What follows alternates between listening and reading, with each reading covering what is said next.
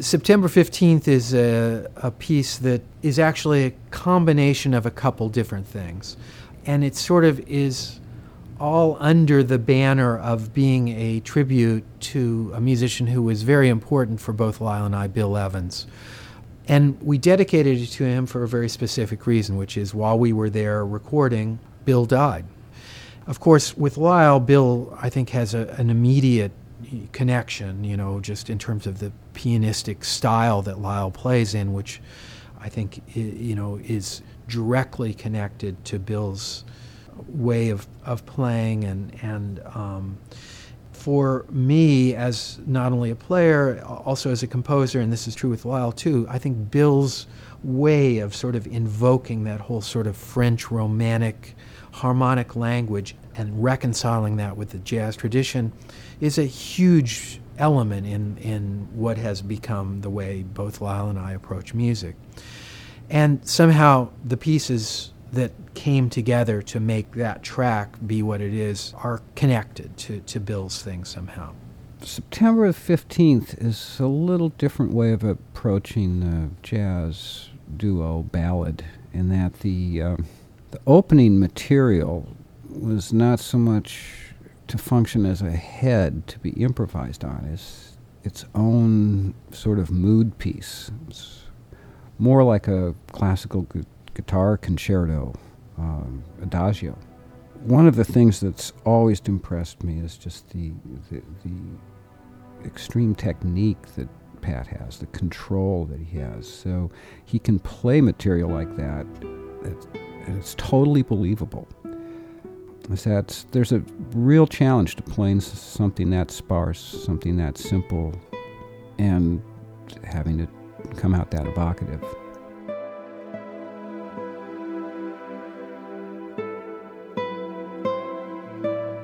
The piece starts out with a statement of a melody that was one of the first things Lyle brought to the group when we first started. We never played it live, but when he first got the Oberheim 4-voice synth and could play chords, I remember him doing that piece. And he had sort of an oboe kind of melody that went with it, which I ended up substituting on the guitar.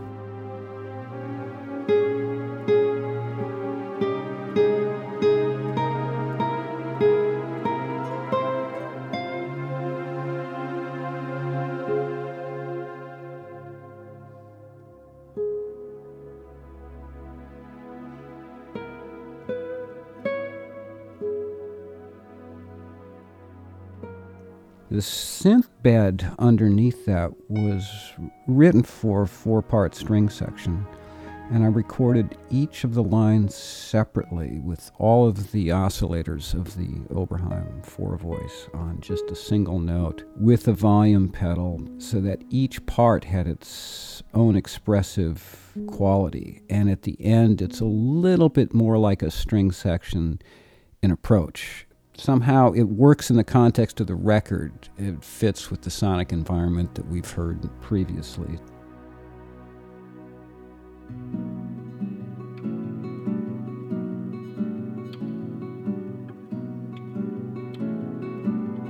And then we built this transition piece that's that real nice little prophet synth melody that leads into this 3/4 waltz tune, which was a tune that I had originally written for the group Oregon.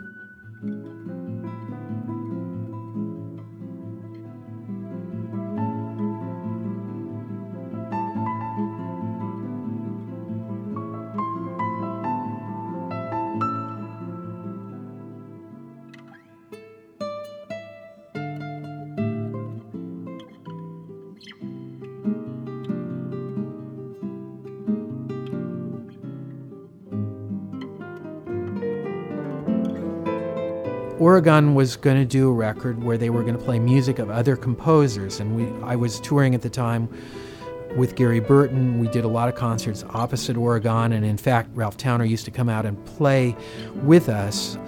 So I wrote this piece for them, and I think they even recorded it, but somehow it didn't get on the record, or they didn't get a version they liked, or something like that. But that piece had been floating around for a while, and I thought it would be a great duet piece for Lyle and I to play, which ended up being really true.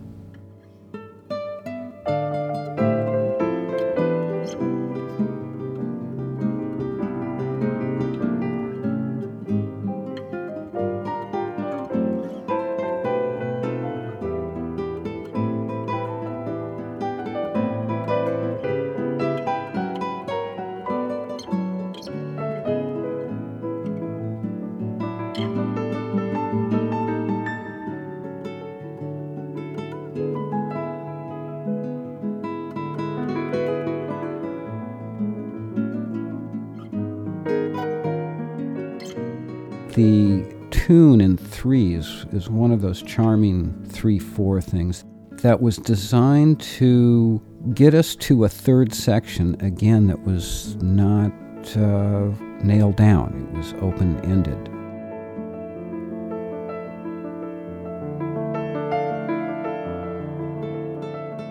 And then, the tape recorder was still running and the written music had run out, so we're just improvising. The challenge was to not solo on anything, but to solo in such a way that the whole conglomeration of written material made sense as a piece. It's a different kind of improvisation. It's more compositional improvisation. And the interaction with Pat, too, is just so tasty. The choices he made as to when to come in, what to emphasize or play along with was just marvelous, and we got lucky.